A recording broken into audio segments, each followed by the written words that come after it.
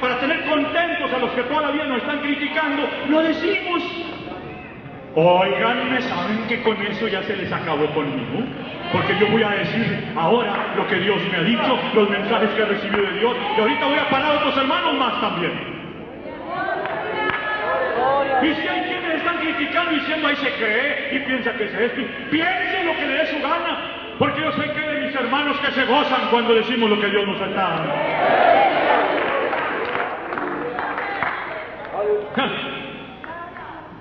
¿Qué precio? Pagar precio.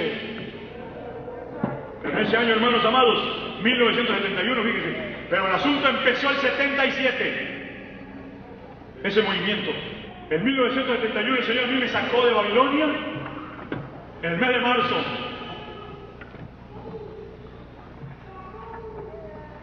Y me había dicho que cuando me sacara ahí me iba a regresar mi esposa, y cuando me sacó de ahí, me regresó mi esposa. Está más vivita ahora que antes. No sé qué tantas hermanas tienen experiencia de haber estado en un manicomio encerradas. Mi esposa vivió eso y yo ahí a un lado de ella. No hay que decirlo, me han acusado de que yo ando predicando a mi mujer. ¿Cómo no les para la tumba, hombre? Pues que ellos que no le paran y yo tampoco que le paran. ¿Qué paran? Y mis hermanos también que nos amamos, no le paren. Porque mi gozo es también honrar a mi hermano y a mi hermana en su espalda y decir que Dios es con él, con ella. Y eso es mutuo, unos para los otros. Ay, que el diablo no le gusta, pues que nuevo. Hermanos, yo me sentía desesperado solo. Me habían aventado como perro al mal y me maldijeron desde Alaska hasta la Patagonia. Todos los grupos religiosos del nombre sabían quién era, había sido muy conocido mi ministerio por toda América, en los puestos que ocupé. Y cuando me aventaron, me pusieron la lista negra, me cerraron la puerta, ¡todos! Y yo sentí una desesperación y un deseo de tener compañerismo. Y entonces, esos hermanos que habían andado juntando, hermanos de Europa, hermanos de Estados Unidos, el Señor les dijo que me buscaran. ¡Aleluya! Y vinieron a las Salinas uno a buscarme. Hermanos, me dijo, queremos, el Señor nos mostró que te buscaba. Pues aquí estoy. Si tenía hambre de compañeros, pero ¿cómo no iba a ir? Ahí nos juntamos en Stockton a mediados de ese año 1971. Y ahí planeamos de reunirnos por primera vez en un congreso mundial. ¿En dónde dijimos? Pues vamos a reunirnos en donde todo principio, en la ciudad amada de Jerusalén.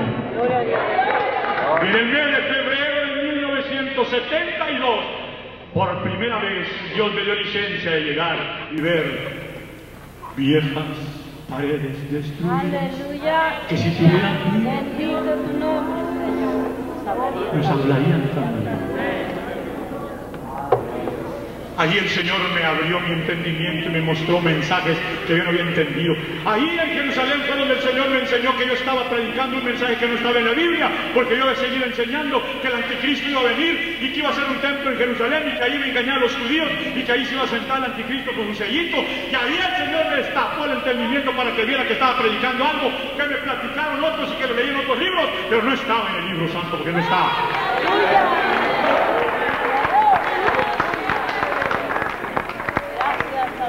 Aleluya. Gracias a Dios. Ese fue el tesoro más grande que saqué yo de ese viaje. Hermanos, Amén. por eso, porque otra vez, después de 14 años, ¿saben qué? Allí en la Fraternidad Mundial estoy en el mismo problema que tuve en las organizaciones allá en México y aquí en Estados Unidos en los años pasados de mi vida, porque el mismo espiritillo chocarrero de los que se creen, de los que piensan, de los que pueden, los que dicen que son, Dios me ha dado, aunque no hablo muy bien el inglés, pero me hago que me entiendan y se han sentido muy inconfortables. Porque les he dicho que no se ande preocupando por andarse poniendo título, que no se ande preocupando por andar recibiendo beneficios personales. Y les he dicho algunas otras cosas. De esto ya es testigo el Señor, mi esposa que ha estado conmigo, que no estoy aquí diciendo que soy muy valiente y allá estoy asustado. A él le consta que es lo que Dios me movió para que sea el año pasado. Y miró también la reacción que hubo en los compañeros que sienten lo de Dios. ¿Qué hicieron, hijos? Diles. Gritaron, palmearon las manos y los señorones lo hallaron que hacer detrás de la mesa donde presiden. Ahora vamos, hermanos amados, no voy brabateando, pero ¿saben qué? Yo le he estado pidiendo al Señor que ese ambiente de esa fraternidad mundial es un conjunto. Yo sé que Dios es el que ha movido esto. Me acordé porque ahí está el artículo, el último, que habla de lo que estaba mencionando aquí, de la escritura que leí. El arca es de Dios. Óiganlo, el arca es de Dios. La obra es de Dios. Hermanos, el mensaje del nombre es de Dios. Pregunté, hermanos, el mensaje del nombre de Jesucristo es de Dios. Pero Dios me ha mostrado que son muchos los que llevan. Oigan esto, algunos lo habían visto, pero la mayoría no. David quiso llevar el arca de Kiriat Jearim a Jerusalén, a la ciudad de David, pero no la llevó con todo el orden que Dios había señalado. Les voy a pedir que por favor todos me oigan.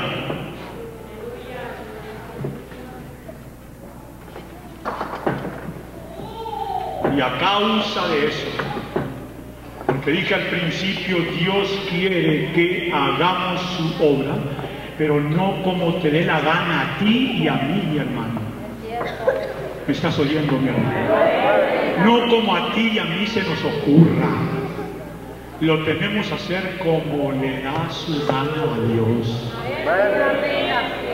Porque la gana de Dios siempre es santa gana. La de nosotros no siempre. A veces es santa gana. Hijo, le dio su santa gana. A rato no es santa gana. A rato está muy lejos de ser santa gana. Pero la de Dios siempre es santa gana. Aunque no nos guste a nosotros. Os que le he dicho a mis hermanos estos días, no sean necios. Hay quienes Dios les ha estado hablando que hagan cosas que saben que tienen que hacer y que dejen cosas que saben que tienen que dejar y no hacen lo que Dios quiere que hagan y no dejan de hacer lo que Dios quiere que dejen. Como el chango con la mano en el coco, ¿se acuerdan? Sigue con la manita en el coco y no suelta el dulce hasta que lo agarre el cazador de changos. Ya saben quién es el cazador de changos. Hace rato el pastor hablaba de los tercos para servir a Dios. Pero el Señor en estos días me dijo que hay muchos tercos que no quieren honrarlo como Él quiere y no los puede convencer. Yo no sé qué tantos habrá aquí, pero yo no soy ni uno de esos. No quiero perder. Oh, Jesus, no Señor. Hermanos, esta fraternidad, este movimiento Dios lo hizo. Yo soy testigo que esto es de Dios. No es una organización, es un conjunto de grupos del nombre. No es una organización. No se trata ahí de jerarcas. Por cierto que el artículo que en esta vez escribí, lo escribí en inglés y en español y hablo de eso. Pero ahí mis hermanitos se pusieron listos y nomás lo publicaba en español para que todo el pueblo en inglés no lea lo que yo escribí. Y si Dios me los entrega en esta vez, pues tendré gusto. Y no sé lo que tenga de decir, pero si Dios quiere que haga y diga algo, lo voy a hacer. Y me siento bien porque llevamos la batería cargada después de que se hemos tenido en estos días.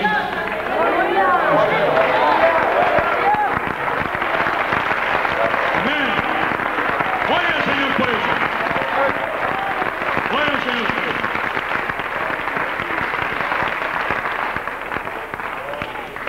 Tenemos que cargar el arca. David cargó el arca, pero miren lo que hizo. ¿Listos? Miren qué curioso. Dice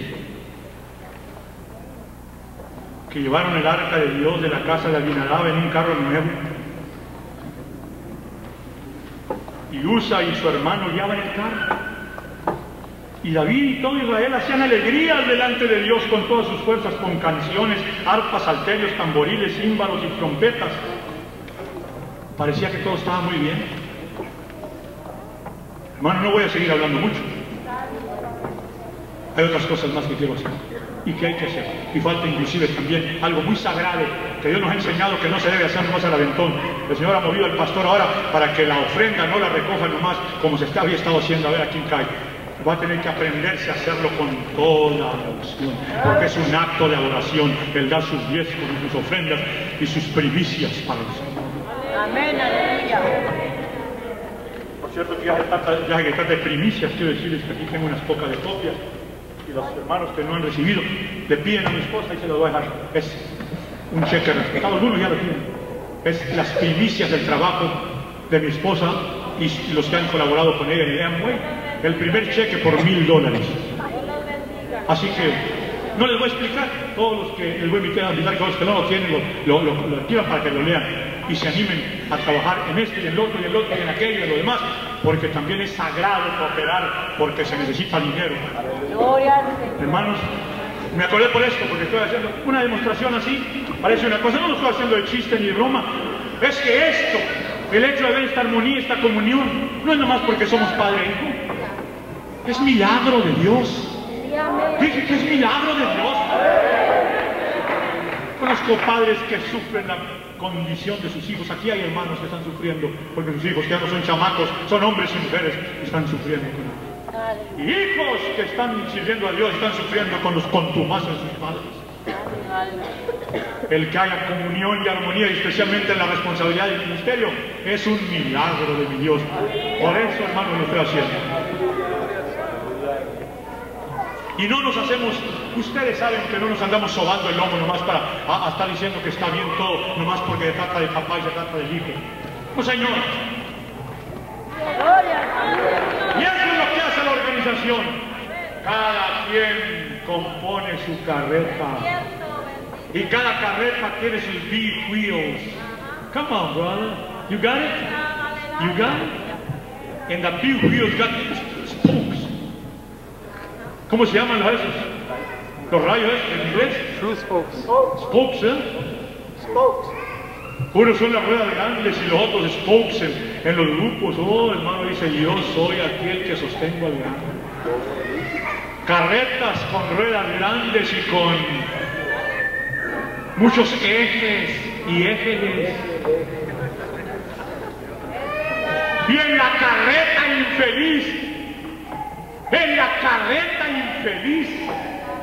jalada con bueyes, ¿cuándo le dijo Dios que anduvieran usando bueyes? Si los bueyes, dijo San Pablo, dícelo Dios por los bueyes, no, lo dice por nosotros.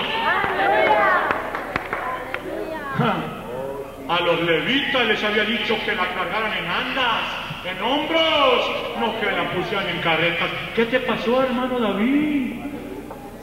El Señor me ha hablado en estos días, hermanos, por escritura.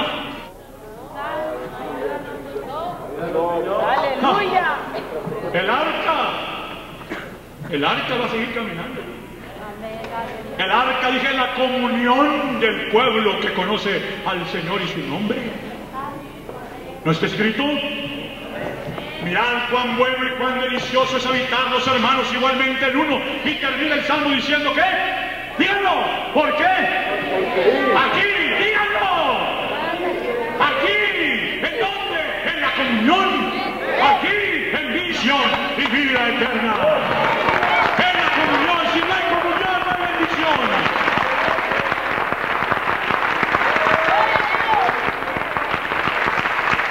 ¿Saben qué? Estoy hablando en términos generales, ciertamente, pero quiero decirle ahora a la iglesia aquí. Dios nos ha estado hablando. Y quiero que no lo voy a repetir mucho. Nomás lo voy a decir una vez. Y quiero que lo oigan. Y los entendidos van a entender. Dios nos ha dicho en estos días que hay quienes lo tienen muy en poco.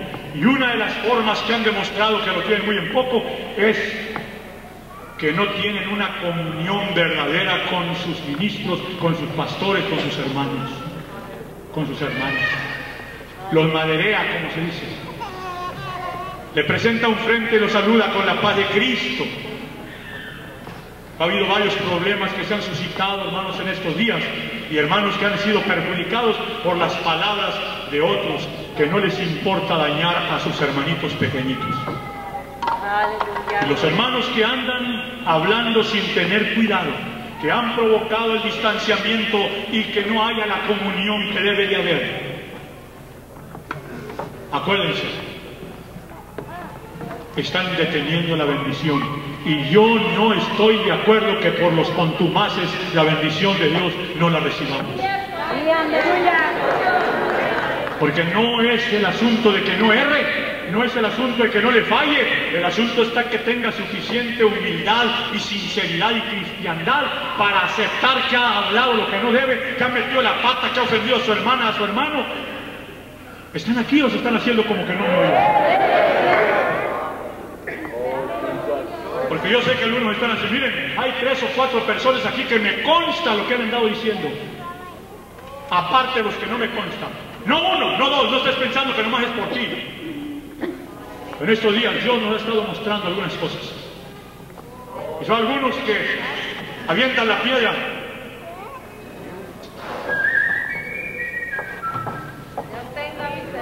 Dios nos ayude, aleluya. Hipócrita. Sí, amén. Se aventó la piedra, diga hermano, yo te hice el chichón ese, yo aventé la piedra ahora por mí. Y Dios se agrada de eso. Gloria a Dios. No le haga del otro modo. Hay hermanos, hermanas ahorita que han sufrido la consecuencia de hermanitos y hermanitas habladores y habladoras que se creen. Algunos piensan que la iglesia es una canería de pescado o de fruta y piensan que entre más tiempo tiene aquí de convertido, tiene más señoría para hacerse vivos con los que son nuevos. Tengan cuidado con eso, porque se lo va a llevar Judas al que ande con la señoría en la iglesia. Porque si se va por ahí, los primeros van a ser postreros y los postreros van a ser primeros, porque así dijo el Señor. ¡Díganme! ¡Bravos hincados! Este es el mensaje que Dios le ha dado a este viejo. Ahora ya de viejo, o ahora ya estoy viejo, pero hace una vida que lo he hecho. Por eso dije, tengo el problema ahora ahí. Me han hecho presión para que ya no vaya. Y se los dije, ahora lo vuelvo a decir, que la razón principal que usó Dios para que yo me enojara hace unos 3 meses, cuando estaba ahí medio muerto, ahí sentado con el bordón, como un viejito de 90 años, la razón que usó Dios para que yo me enojara, y no le dije al Señor que me diera la salud o que me llevara, no le dije que me diera la salud o que me llevara, dije, Dios me da la fuerza y no me voy a morir, porque supe que para esta semana allá estaban esperando que ya el viejo Efraín Valverde estuviera 6 pies abajo de tierra, porque estaba muy enfermo, y hasta vinieron a checar aquí. Ya vino Juan con la leña y ya este viejo, esta roya se coció, ya no había dado guerra, y estaban felices. Y ya les voy a llegar mañana. Gloria a Dios. ¡Sí, sin bordón!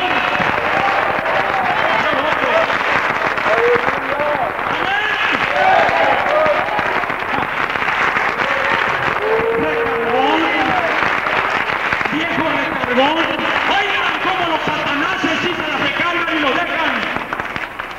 Pero yo no soy el primer viejo recargón. Aquí en este libro están un montón de viejos recargones también. Hombres y mujeres también que Dios llamó. Y no se gloriaron en ellos, se gloriaron en Cristo. ¿Qué es lo que estamos haciendo?